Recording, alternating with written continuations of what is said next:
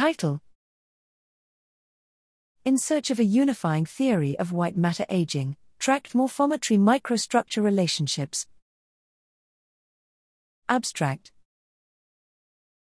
Progressive age-related changes in white matter morphometry and microstructure have been found throughout the brain.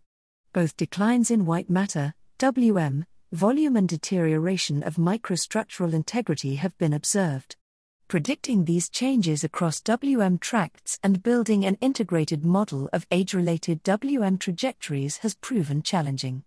While tract-wise differences in volume and microstructural declines are common targets of investigation, there has been relatively little exploration into other attributes of tract morphology or its relation to microstructural measures in vivo.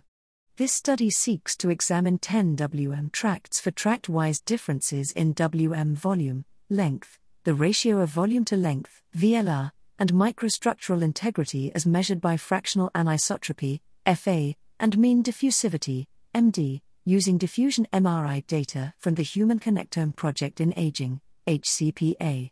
From these measures, we analyzed relationships between morphometry and microstructure in the aging brain with a goal of laying the foundation for a unified model of age-related changes that relates WM microstructure/morphometry and developmental trajectories.